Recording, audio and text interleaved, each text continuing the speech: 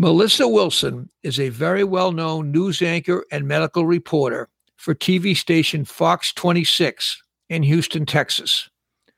On today's podcast, Melissa will talk about her career, which started in 2000, and how it has progressed to the point of her winning many awards and having interviewed many famous people, including presidents, first ladies, actors, and fellow media members. Melissa is also the mother of 15-year-old Caleb, who was diagnosed with acute lymphoblastic leukemia in 2013 at the age of 6. Melissa will talk about Caleb, some of the extremely difficult treatment that he endured, and how her employers at Fox were so kind to her as she continued working and balancing her job with her role as a mother of a pediatric cancer patient, as she missed only one chemotherapy treatment during Caleb's battle. Today, Caleb is attending high school and living a life that is as good as possible. Thank you for listening to this podcast.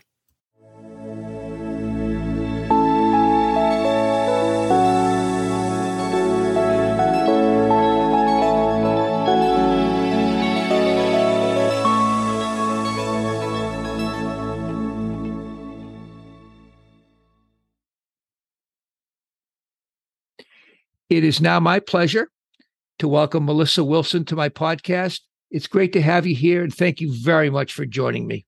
It is my honor to join you. Thank you for inviting me to be a part of your program.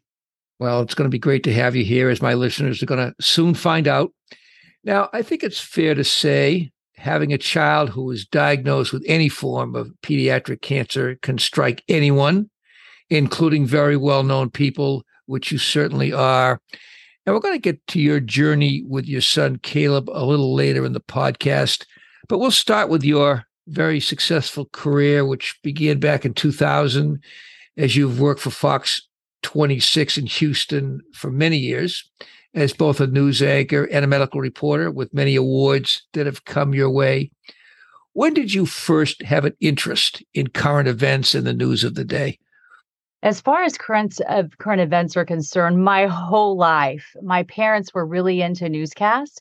So I remember my first memories are literally sitting in my father's lap watching the newscast. And so really my whole life, my dad and I would race out in the mornings to get the newspaper, and we would be flipping through it over breakfast. And so my whole life, and I really think because my parents were so interested in the news, my dad was a weather geek, so to speak. And so he never missed the weather. And so we just grew up watching it. But I didn't ever think about being a news anchor until much later in life. But growing up as a kid, I loved me some current events. Well, it certainly prepared you well for your journey, your career journey. Now, you have a combined interest in obviously current events in the news of the day, with an interest in the medical field, which started as you saw your mom attending nursing school. Can you talk about that? Sure. Well, my mom was very concerned about being an empty nester. She was a stay-at-home mom, a very loving mom who was the head of PTA. She was part of all of my classroom head mom, so to speak. She did everything for my brother and I growing up. But my brother went off to college. She could feel that emptiness sort of grasping her. Then I was starting to look at colleges, and she was really going through a hard time. And so she had never gone to college, and she decided, she's a very nurturing person. She decided she wanted to go to nursing school. So I was wrapping up high school again, looking at colleges, and my mom started going to nursing school. So then when I started my telecommunication courses, she and I would help each other, and we're studying together. But I liked her nursing information more than my telecom. I thought it was very interesting. And so I eventually decided to marry those two, that I would become a medical reporter as well as a news anchor. And it's been super helpful. She can be my producer. I can call her up and make sure my medical facts are straight. And so she's had a career of almost 40 years in nursing, and it's been very beneficial for me. Well, that is certainly great to hear. Now, you attended Baylor University and its communications school, and followed that up with your first TV position at Wichita Falls in Texas, then as an anchor at a 24-hour news channel in Florida. What were those positions like for you? And how did they prepare you for your eventual move to Fox 26? I don't think there's anything better than being young in life and experiencing your first job and working in Wichita Falls. It's a small town of about 100,000 people. And so you're getting to do everything. So I was the evening anchor. I would anchor the 6 and 10 news, but I also was a medical reporter. I would go out with a photographer, but then I would come back, write my own stories, edit my own stories. And so you're sort of a jack of all trades. I would even help produce the shows. I would write half the show. And so it really helps season you into being a strong broadcaster. The great thing about starting out in a small market is you make so many mistakes as a young broadcaster, but you don't get fired if you're in a small market. If you're in a big market doing that, you are out of there, right? So it's nice to start out small and then you work up into a medium market ideally, and then you get into a bigger market like Houston. And so that worked out really well. Being in Florida was incredible because I was anchoring 7 hours a day at this 24-hour network. And so that experience ended up I did the math at the time. It was basically working about 10 years as a typical anchor in 2 years, just because of the amount of work that I was able to pump out. So I feel like I got to Houston faster than I could have being a top 10 market, just because it was hour after hour after hour of broadcasting there. Now at Fox 26, you spent part of your early career as a nighttime news anchor. Mm-hmm. Then you switched later to become a morning news anchor. Can you describe the differences between the two, and which do you enjoy more? Absolutely. I can tell you evening anchor is perfect for someone who is young and single. Now, this is my opinion, okay? I have plenty of married parents who work the evening news and they're happy. So I'll just give you my opinion, okay? I want to make sure I say that. For me, it was incredible to do the evening news because I could work out in the morning. I could spend time volunteering. I had my whole morning. I could sleep in, whatever. Then at 10 o'clock after the news, 10 p.m. when the news was off, I would go meet my friends. We go hang out, have a super late dinner, stay up all night. It was great. Then I ended up meeting my husband in Houston. We get married, and it was still okay for babies because he was an incredible hands-on father. He could put them to bed. I would be home at 10 o'clock by night, wake them up and spend a few hours and rocking them until midnight or whatever. But then for me, everything changed when my first child went to kindergarten. So it went from being able to be with him all day long and get to be with him until 2. And anybody who has young children knows the morning hours are the good hours because kids they're ready to go, they're energetic, they're happy. And then those nighttime blues set in, right? But once he went to kindergarten, the only time I saw him was to get him ready for school. Then I would go to work, and my husband, he had to have a nanny. She would pick him up from school. My husband would take care of him. I never saw him until I woke him up at 10 o'clock at night. So really, I was seeing him 30 minutes awake a day.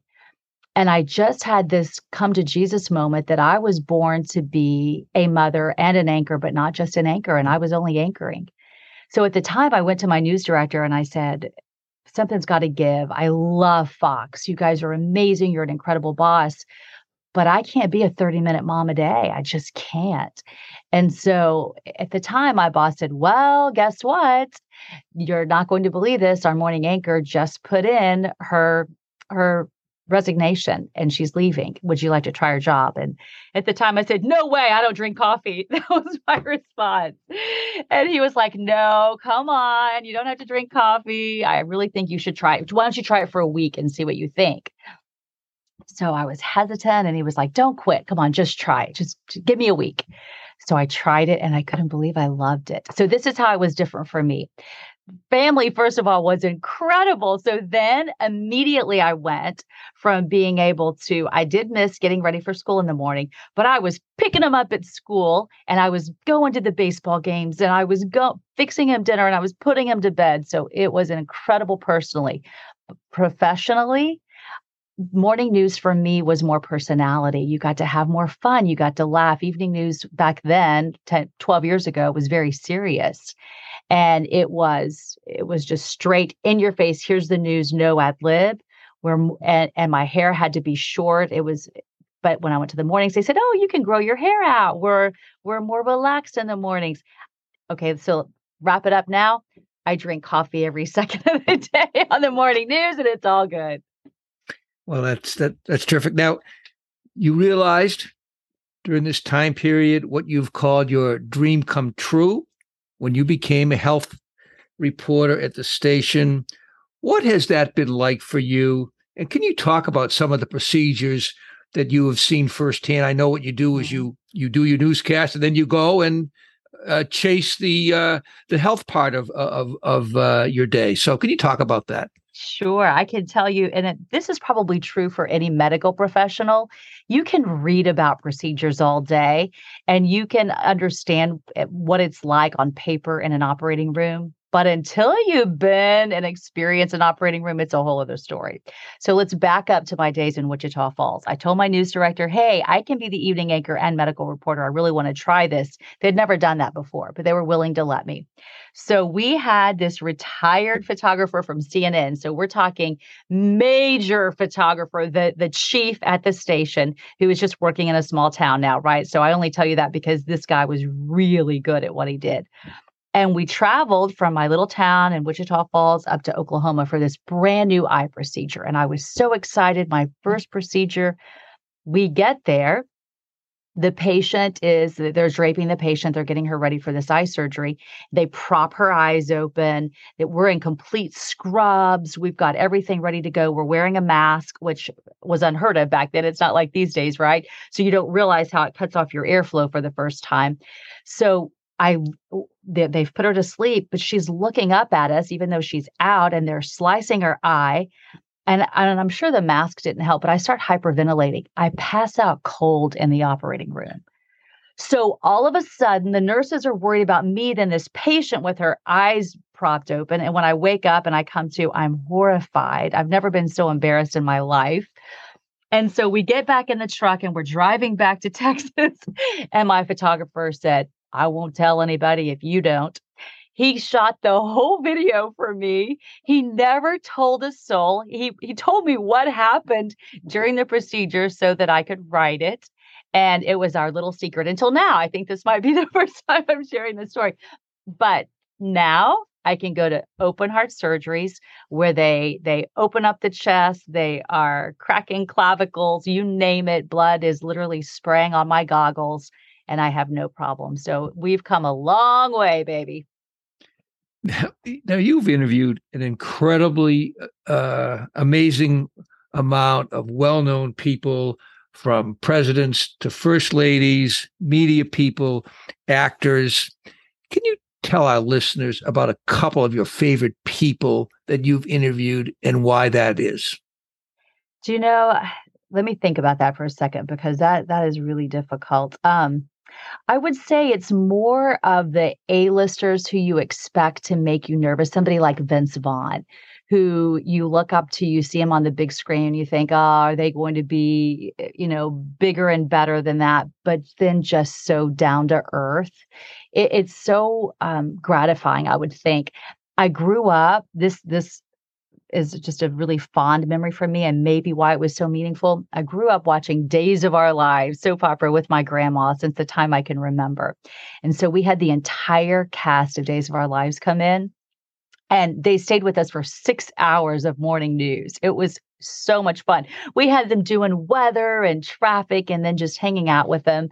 It was so fun. I can't even tell you, I guess, again, because I'd grown up with my grandma, how meaningful that was.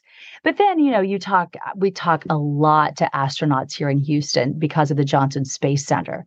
And to be able to talk to someone about what it was like to be on the International Space Station. In fact, I've actually gotten to talk to astronauts who were right there and to know what's going on and the research that they're doing to bring back to Earth. That's always super special as well. And then certainly, politicians are always very fun to talk to because they're the presidents of the United States. I think back to one interview with President Clinton that was very meaningful. He has the power to make you feel like you're the most important person in the room, whether you agree with his politics or not. So it was impressive to see how he was able to work a room and just no matter who you were or what town you were from, make you feel like you were the only person in the room. I thought that was very powerful and something I will probably never forget. Is it intimidating for you knowing that you're going to be interviewing, whether it's President Clinton or some of the other presidents, first ladies, before an interview? Does it cause you to pause a little bit and kind of give yourself a reality check of who you're speaking with? Not really, because we all put our pants on one one leg after the other, right? That doesn't ever really intimidate me. I would think the biggest thing is I just want to make sure I go into it feeling and looking educated to make sure I know the matter or whatever they want to talk about. It's very easy to go into an interview where you can tell immediately through body language, through maybe how their eyes flicker or their hands move that they didn't want to go there. And I try not to do that with anybody ever. I want it to be comfortable and a happy and a positive experience for them.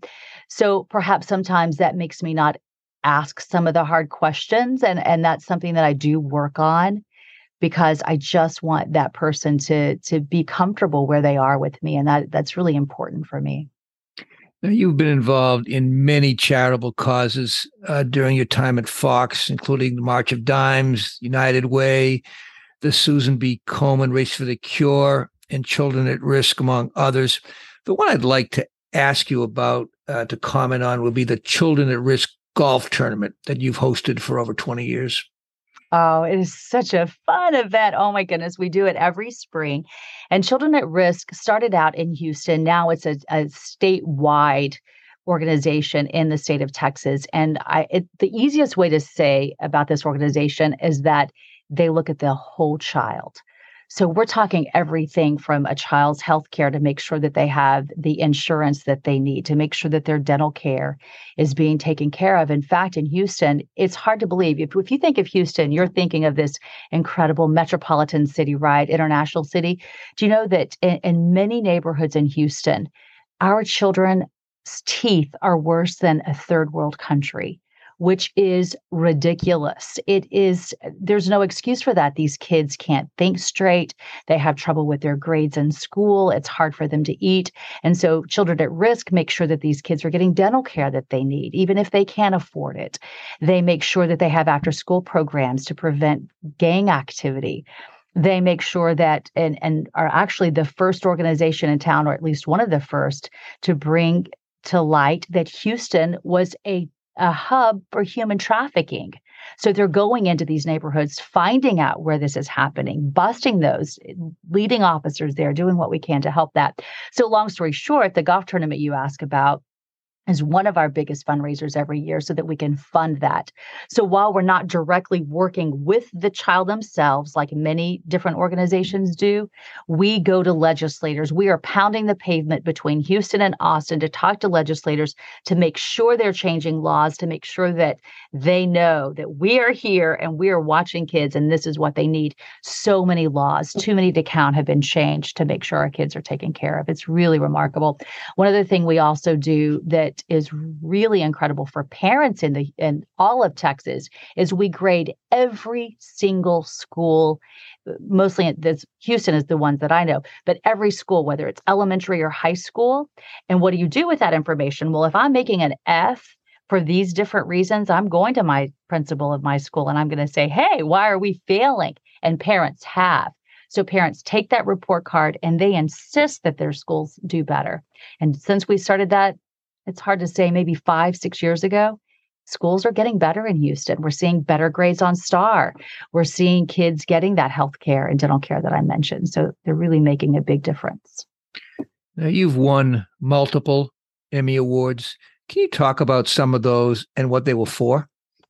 Yes. My very first one was just a remarkably sad story that we tried to put a spin on it for, I guess, education about cancer and making sure that you know what's going on with your body. It was about 3 young women in their 20s who grew up together. They grew up together all their lives in Houston, but in their 20s, they started having some weird things going on with their bodies. By 30s, they all finally started to get some help, but by 40, they all died from different types of cancer. They all had children they left behind. It ranged from brain cancer to a woman who thought she was married to the love of her life who had cervical cancer. And the only reason she got cervical cancer is because her husband was having an affair, gave her HPV, and it killed her. And so then the struggle of her kids and how they deal with not having their mom anymore and knowing that their dad was responsible. I mean, it was just so tough. And then a woman with breast cancer who, a young mom who had 4 kids, and just so devastating, and what that looks like for those kids trying to deal without their moms. And then the other was about a condition called trichotillomania. And that is the want and the yearning and the need to pull all of your hair out because you're hurting so bad. And then a lot of these children, teenagers, eat the hair. And so that causes all kinds of digestive disorders. And so there was a child or a young lady who openly talked to me about what this was like. And then once they start pulling out the hair so many times for years after years, it won't grow back. And so what it was like for kids to make fun of her. And so there was a local school in Magnolia, Texas that came forward, and it was the entire school. And they decided that they were going to do an awareness campaign on bullying and what they could do to try to prevent this. And I was so impressed with those kids and their insight about how they were going to make a difference. And there really haven't been any bullying issues since they did that, all because of this child who came forward and said, this is who I am, and this is what I look like. She stopped wearing wigs. She just went with her bald head, and she was so bold, and it really changed who those kids were by seeing her. That's quite a story. I'd never heard of that type of situation occurring when you have some sort of an illness or a disease that you pull your hair out. That's just really remarkable. Now, not to let the people at the Emmy Awards think that they're the only ones that honor you. You've won such awards as the Gracie Award, the Houston Press Club Lone Star Award. Houston Magazine said you were one of the 50 most influential women in Houston. American Radio and TV nominated you for Personality of the Year, and the Fair Care Center of Houston described you as a living legend. What have those accolades meant for you? They mean so very much to me in a number of ways, and that I guess I've always tried to have a soft heart to try to help others. And sometimes for journalists, that doesn't work out so well. I think a lot of times we're thought of differently in the media. But I try to volunteer as much as I can, and not just to put it on paper and say, hey, this is where I'm volunteering, or not just, oh, Fox would like me to volunteer this many hours. It just doesn't work that way for me. It's something I really enjoy doing. And there are a lot of things that my family and I do to volunteer that we don't put on social media, that we don't try to say, hey, look at us, look what we're doing. We just do it out of the goodness of our hearts. I feel like when you get an award like the ones that you mentioned, it means people see that people get that, and they respect that. And it means so much. What would you say would be your favorite part of your job?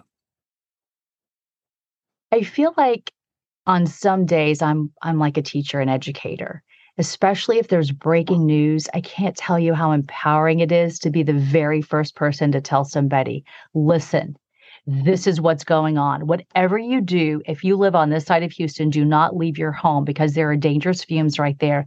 It would be very, very detrimental to your health if you were to leave. You're going to stay there. This is what's going on. Don't panic. We're going to help you out. We've got a massive chemical leak. And that would just be one example. But just to be able to help people and to make sure that they're safe, to let them know, hey, if you're heading out this morning and you want to head out on that freeway, might not be a good idea if you go in that direction. Just something that simple that can make a difference in somebody's life is empowering. It feels really good. Almost like I said, an educator versus a talking head, so to speak. Perfectly understandable, without a doubt. Now we're going to pivot from your great career, and we're going to turn back to the year 2013, when your son Caleb was diagnosed with acute lymphoblastic leukemia during his first week in kindergarten as a 6-year-old. Did you notice any suspicious symptoms as a run up to this diagnosis, or did it come as a surprise to you and your husband? Ooh, big breath here. Okay. So, as a medical reporter, and at that point, I'd been a medical reporter for 10 years. I had interviewed too many leukemia patients to count, dozens through the years. I had participated in events like the Leukemia and Lymphoma Society Light the Night, where I would MC the event and go and welcome everybody. Then that meant interviewing leukemia patients, interviewing their parents, talking to them about signs and symptoms and what that looked like. I had been into too many children's rooms to count, where we would have candlelight vigils and begging for Houstonians to pray for them outside their cancer room because we didn't know if they would make it with their leukemia diagnosis. So to say that I knew what leukemia looked like is to put it lightly. So when my son, he was it was, I guess, the end of his preschool year, when he started having symptoms that scared me to death, I immediately took him to the pediatrician. That meant he would say, "Mommy, my shoulder blades hurt." Well, what 5-year-old tells you their shoulder blade hurts? And then he would say, "My legs hurt right here," meaning his shins. Why does that hurt so bad? He didn't even know what to call it, but he knew it hurt. And that worried me. Take him to the pediatrician. "No, it's growing pains. It's typical. Don't worry." So I said, "Okay, fair enough." Then he started running low-grade fevers. And we're talking 99, 100, true low-grade fevers, but over a week at a time that didn't go away. Then 2 weeks, then 3 weeks, then 4 weeks. And so once a week, I'd go back. We still have a fever, but doctors don't consider that a fever. So it was blown off. "Oh, he's fine. He probably just has a virus." And I'm thinking he's got these weird aches and pains. He has a low-grade fever for a month. He's very weak. He doesn't have the personality or the appetite. And I kept being told after 3 opinions, and no offense to doctors, I know that they're not expecting cancer in a 5-year-old. I get it. But I knew my child. 3 opinions, no, it's growing pains and different viruses. And now he's got a sinus infection. They even did a CAT scan on his brain to see if there were sinus infections and something deep in his sinuses. You name it, we went through it. And this went on for months until he finally collapsed. And I had been to 3 emergency rooms. And everybody kept telling me, at one point, my pediatrician told me I was an over-paranoid medical reporter. And so that's the diagnosis that he got. And I say, I laugh so that I don't cry. But finally, I had a PR person, and I'd never used my job before. But I called a PR person that I knew at, can I name it? Can I say the name of the hospital? Absolutely. At Texas Children's Hospital in Houston. Now, that is one place I had not taken him to yet, because every time he had a really bad problem, we had been out of town or something had happened. So I hadn't used them yet. But I wanted to start out with them fresh because I knew how strong they were. I knew they were considered number one. So I call her and I say, "Listen, nobody believes me. I have been dealing with this for months.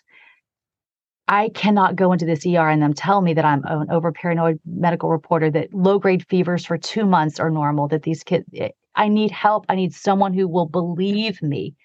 So she said, "This is who you call." So I call him, I get him into the hospital. And that night, my husband and I were told, "We don't have the definitive diagnosis, but I can tell you that you need to pray for your son like you've never prayed before, and be ready for tomorrow to be one of the most difficult days of your life." So we slept in the hospital that night. And remind you, I'd been a medical reporter at that point for 10 years. So we were, at that point, we're on an infectious disease floor because they were thinking maybe it's Lyme disease or something like that. So the next morning, the head oncologist of Texas Children's Cancer Center, who I'd interviewed too many times to count, walks in the room with tears in her eyes. And I start bawling. And she holds me so tight. And my husband and my parents are in the room, and nobody knows why I'm crying because they don't know who she is. And she never told me. She didn't even have to tell me. So I knew before. So we held each other for a long time. And that's when she told us that it was cancer. It's quite a story. And I can't tell you how many times I have talked to parents, mothers mostly, that have had the same experience that you have had with pediatricians who, again, you're not excusing them. You're not, defending him that they didn't know what they were talking about. They just have not dealt with this sort of thing. But again, it was unfortunate that it happened, and fortunate that you were smart enough to keep pushing. So you get the diagnosis, and then Caleb goes through a 3.5-year period of treatment. It looked like everything but the kitchen sink, and maybe even that, was thrown at him. Can you talk about that time period? Yes, there were about 10 major drugs, from chemotherapies to steroids, that he took during that time. And when you think of cancer, most people know cancer, I believe, as they think of it as a 3 to 6 months treatment, because you're thinking adults, right? You have these pushes of chemotherapy where you might go into the hospital once a month. But with childhood leukemia, it is 3.5 years of chemotherapy for a boy. It's 1 year less for a girl. 3.5 years every single day. You don't get a 1-day break. It's every single day.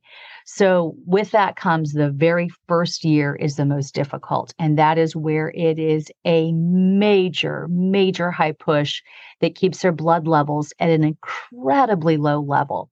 And I think back then, it was so unusual because we couldn't leave our house with him for a year. The only place he went was the hospital. That was it. Well, now we got used to that during the pandemic, right? I feel like now that would be so much easier to embrace because we've been there and we've done that. We've been able to learn how to stay home.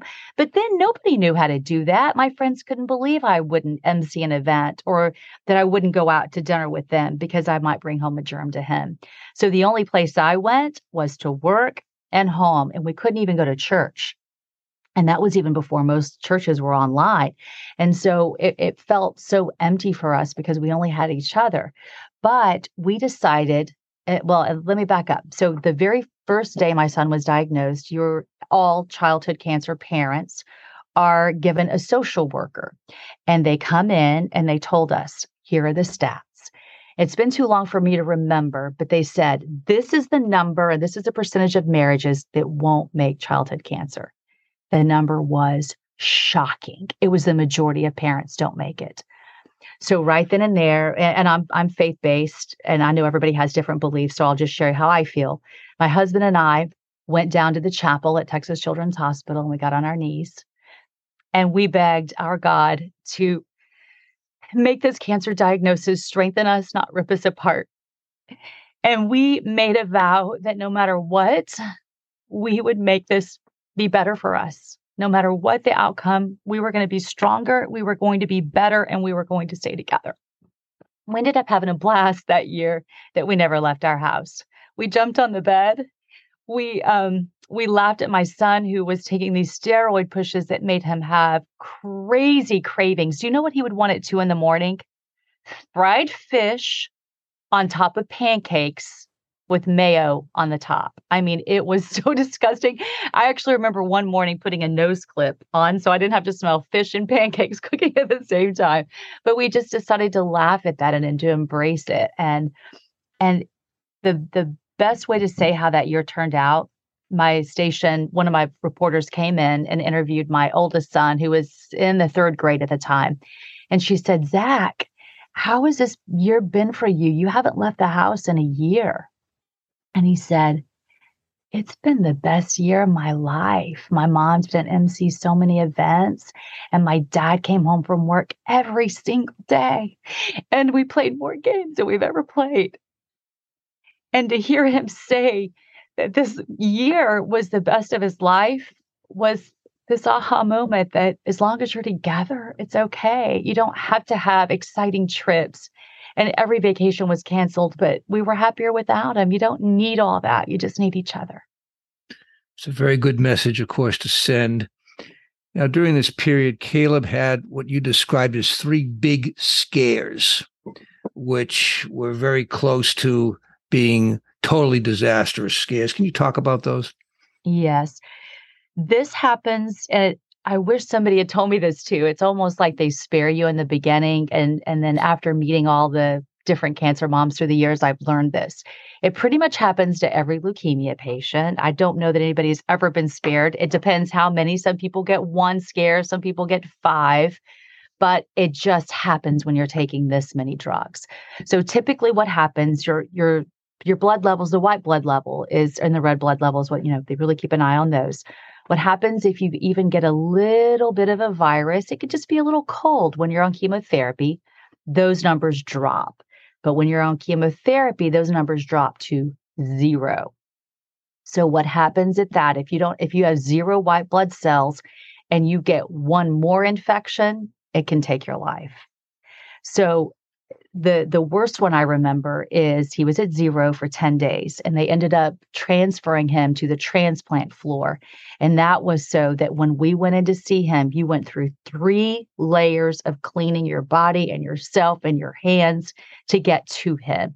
That's how we had to be, because his system couldn't handle anything else. And you certainly don't want to be there to be the loving parent and give him something. And so it's just that moment of having to have faith over fear, and doctors saying, we don't know when it'll go up. There's nothing we can do. When the white blood cells are that low, typically you just have to wait for it to go up. But as a parent, you want to fix it right then. You don't want to wait day after day after day. And, every day the doctor comes, shaking their head, no, I'm sorry, it's still at 0. And it's just so frightening because, 1 germ is all it would take and it's over. Well, thankfully, that, of course, didn't help. Didn't happen. Mm-hmm. Now, did the fact that you were a health reporter and before that, obviously had a huge interest in medicine, help or hurt you as you were trying to deal with Caleb's cancer? I would tell you in the beginning stages, it hurt me because you know how the news is. The majority of the stories that came in my mind were the candlelight vigils where we were praying over that leukemia patient who didn't end up making it. So in the beginning stages, all I could picture, there was this one little boy, and I will never forget him as long as I live. He gave me a mustard seed on a little coin, and he ended up passing from leukemia. But his goal in his little life was that he was going to give as many mustard seeds as he could. And his parents bought tons of them, probably thousands of them. And he passed them out to so many people, trying to tell people, if you have the faith of a mustard seed, that you can move mountains. And so I still had that mustard seed sitting on my desk, and I thought about him every single day. And that mustard seed was such a pivotal moment for me because with Caleb's diagnosis, because I pictured that precious boy being gone and his parents burying him, but he gave me this mustard seed that told me to have faith. And so I would go from not wanting, to lose my son like we lost him, but to keep that faith. And that boy who was gone gave me so much faith through that mustard seed. And so I decided that I was going to use his life to do what he wanted. And I was not going to ever fear death again. And I put that behind me. And so I kept that mustard seed with me everywhere I went. And it fueled me. And I put all negative thoughts behind me. And I practiced faith over fear. Certainly worked very well for you. Now, as you said, all you did during this period was go to work and come home. And of course, you're with a major news station. Can you describe the treatment that you received from Fox 26 during this period? I've never seen anything like it, to be honest. The general manager from day one, he's also a Christian man, and his wife as well. And he told me, whatever you need, we are your Fox family and we are here. And I've had several news directors since then, but they were the exact same way. Everybody on the same page, that in this situation, it will always be family first, and your Fox family's got you. And so I don't think that happens a lot in the workplace. And I'll tell you why. I would see so many moms who ended up losing their jobs because nobody can handle this year, or very few companies are going to deal with this year after year after year. And it doesn't end after 3.5 years of treatment. You're going back to the cancer center every month for a year. Then at the 2-year mark, every other month. This goes on for years. So I'm at the 9-year period and we're still going to the cancer center. I was there 2 days ago. So to have the support to say, no matter what, that's first. I never missed one chemotherapy appointment.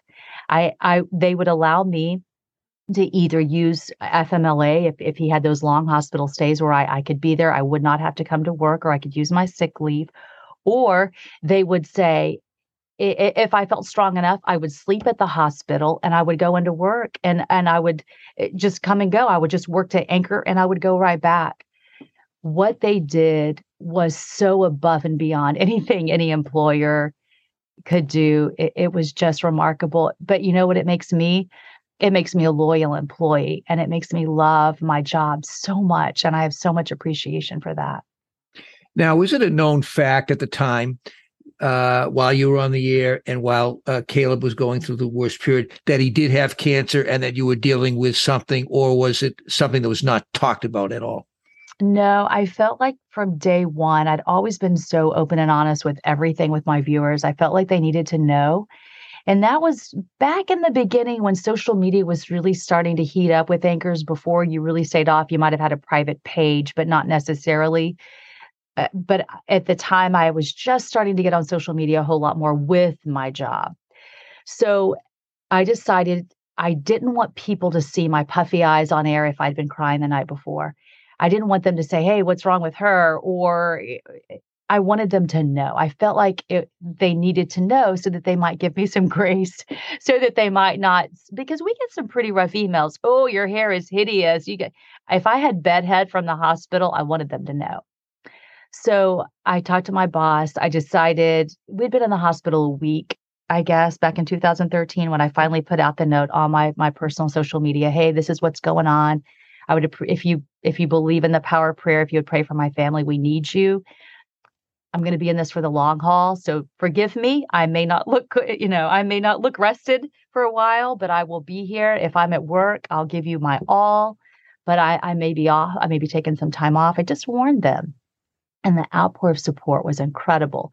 Now, what I did decide along that journey is that people weren't turning it or tuning into my Fox 26 Facebook page or Twitter to know about my child's cancer. I didn't feel like that was fair. I thought maybe they wanted to turn to me for the latest health news. Maybe they wanted the latest weather or traffic update that I could provide through Fox. So at that point, I decided I would no longer put anything on social media. And I had a blog going on called Caleb's Courage. And so I told people, if you want to follow his journey, you can go there. That way, nobody is just flipping through their Facebook page and have to see my child in the hospital. But if they want to see what's going on with them, they have that choice to go there. And so that really helped a lot. A ton of my viewers got on there and they were very supportive, but you had the choice. And I think that really made a big difference. Now, toward the end of his journey, and we had a lot of celebrations going on, honey, I was posting every day. That changed things after that 3.5-year mark. Now, during your pregnancy, you suffered a pulmonary embolism, and you thought that might have contributed to Caleb's leukemia. Did you broach this with Caleb's doctors? And if you did, what did they say to you about that? Yes. And that was something that, another thing of gross negligence. I don't know what you can call it. When I had a pulmonary embolism, I had told them, and I will not mention any hospitals here, but I had told them I am trying to get pregnant. I don't want any, as a medical reporter, I knew. And I said, I don't want any radiation unless you can promise me I'm not pregnant. And so there's 2 different type of pregnancy tests they can give you in an emergency situation. One gives you an immediate, here we go. The other one takes a little longer, right? So they look at hormone levels versus numbers. It gets confusing. I won't even go there. They gave me the one in an emergency situation where they could tell them right then. Well, it showed to be false, but it was a false negative. I was pregnant at the time. So I got massive, massive radiation multiple times over and over during this pulmonary embolism scare. What's so ironic about that, they figured more than likely I had a PE because I had been on birth control for a while. It was the only reason they could figure it out. Obviously, I wasn't on it at that time, but how ironic that I was on birth control that probably gave me the PE, but ended up getting radiation during my pregnancy. So I started doing all kinds of research once I found out I had been pregnant. What happens when you have massive radiation? The first thing that pulls up instantly is leukemia. And so I talked to every expert I could find. Is this child at risk of this? What can I do during my pregnancy now in order to reduce that risk for him? Is there anything I can do to get the radiation out of my body? What do I do? And everybody said, no, the only thing you could do is if you're concerned as a board. Well, for me, that wasn't an option. So my husband and I prayed over my belly for 9 months and begged God to remove anything that might be in there if it was radiation. And then he was born and he was healthy and we thought everything was great. And then 5 years later, it all began. So you asked me what what the doctors thought about it. They did all kinds of genetic testing to find out if there could be a genetic part of leukemia. Leukemia is typically not genetic, at least his type. So they ruled genetics out. And then I never knew if his oncologist told me this to make me feel better or if she truly believed it, although she's an expert. So I feel like she truly believed it. She did not think that contributed. At least that's what she told me. My gut instinct says how. And I have struggled with, because I lived, he suffered. And that's been very difficult for me. But through the power of prayer, I've worked through that. And I had to be honest with him. I had to tell him, I feel very like maybe because mommy lived that you suffer. But he's like, but mom, that means I live too, because I was in you. So in the end, everybody was just doing what they could to save me at the time. So who knows? Your older son, Zach, is, I believe, 3. He'd probably be around 18 years old now. Yes, that's correct. That. And of course, he watched his younger brother go through a horrific period, even though he was much younger. Did that have, as you look at Zach now, did what Caleb went through have an effect on him being his older sibling?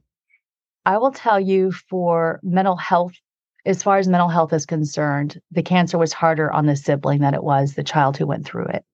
So Caleb, even though there are so many organizations that help you through this, like the Sunshine Kids in Houston, they take us to all the big games. We're meeting the NFL players. We're down in the tunnel high-fiving them before a game. We're hanging out with the Astros on the field, throwing the first pitch, right?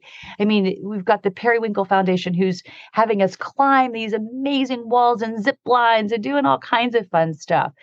And Zach, the older one, got to be a part of that as well. And so you're thinking, okay, so maybe that's helping mental health. And it did. But I think there was something catastrophic that happened with my older son early on. And that someone told him that if he brought home a germ to his little brother, that it would kill him. So Zach, as a 3rd grader at the time, or a 2nd grader, I guess at the time, took that so very seriously that he started washing his hands until he couldn't wash them anymore. And pretty soon his hands started bleeding and cracking. And there was nothing we could say or do to make him stop.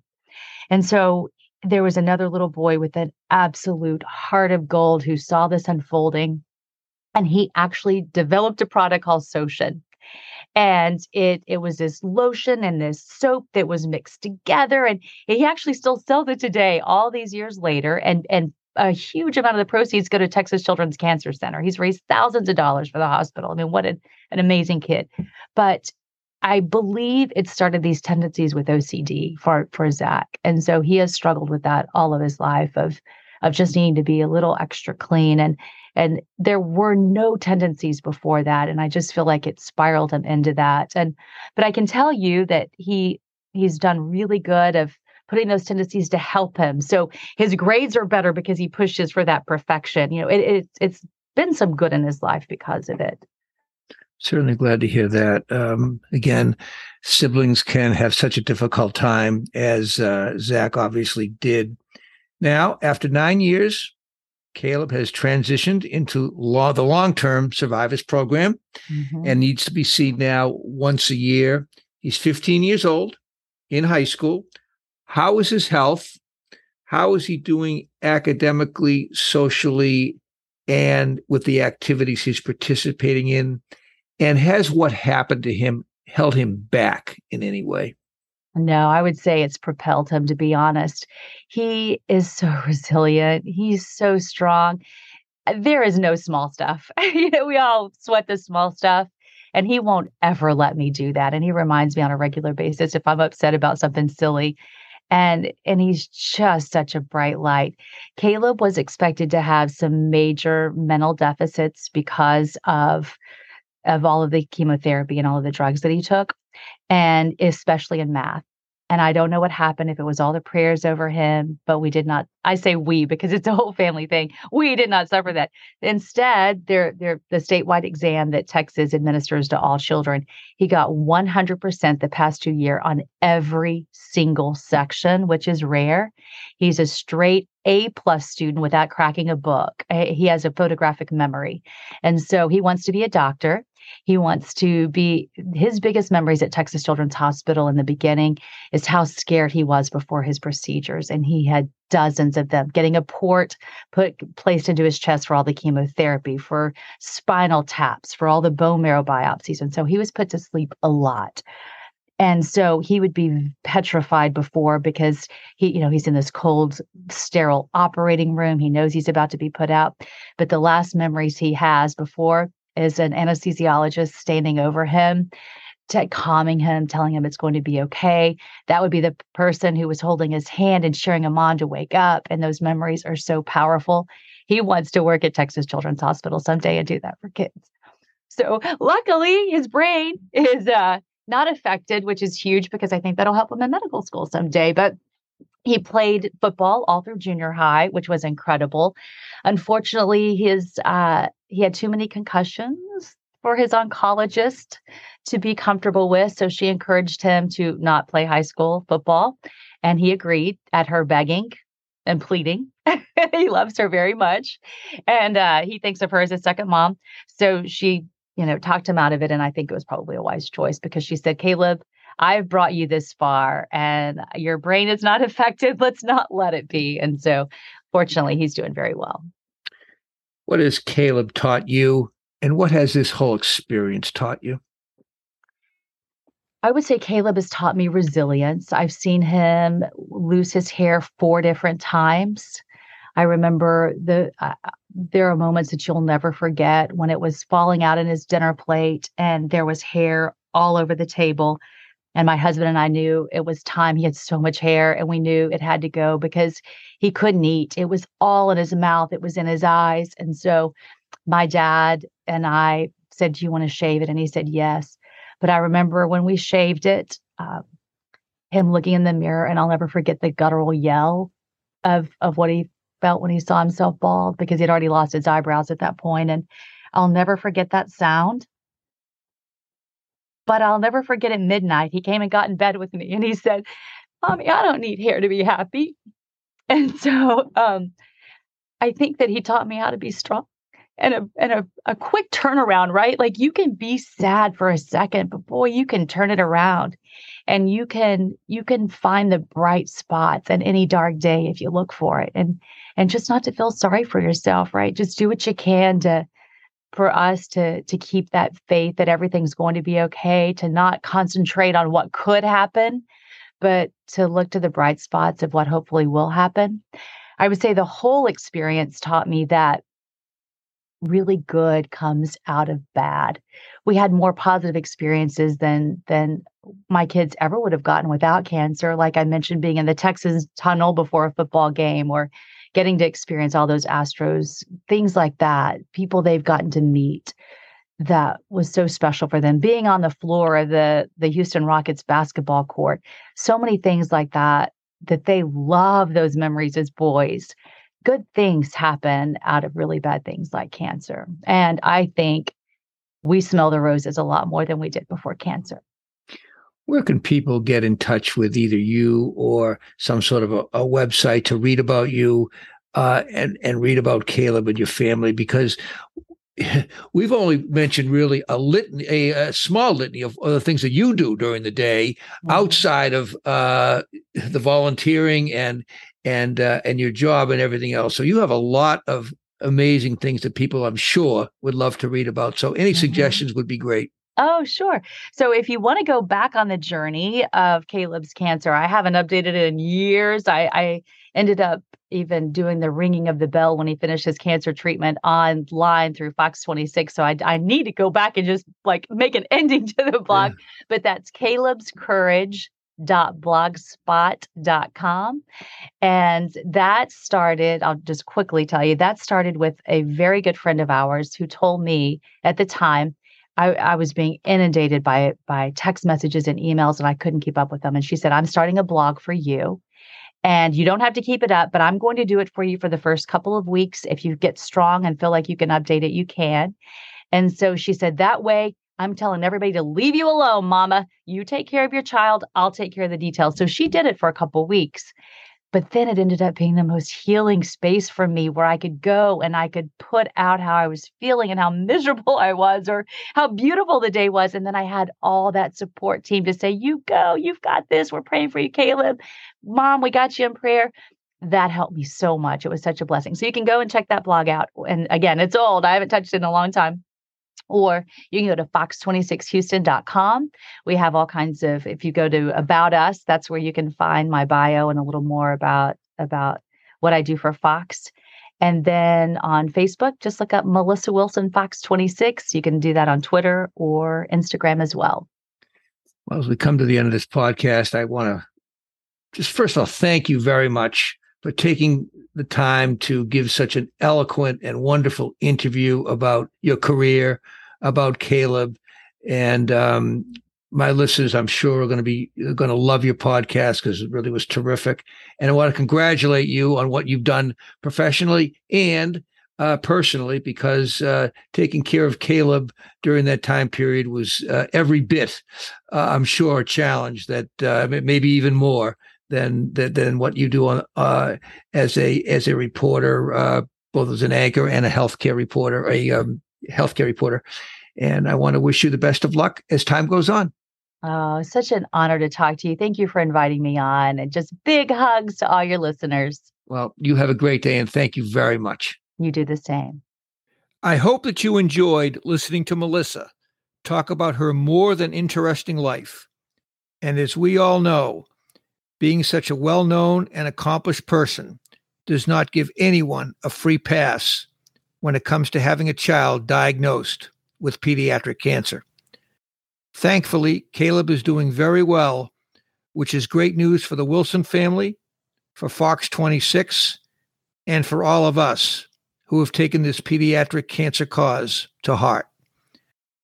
This is Mark Levine, and please tune in on Thursday when I will speak with Leslie Hacker, who will talk about her now 20-year-old daughter, Lauren, who is a 2-time survivor of acute myeloid leukemia. Leslie will also talk about her Lolo's Angels nonprofit, which has funded nearly 60 bone marrow drives, has donated $100,000 to the Survivors Clinic at Children's Hospital in Omaha, Nebraska, and concentrates on giving grants to pediatric cancers, which lack the funding that they really need.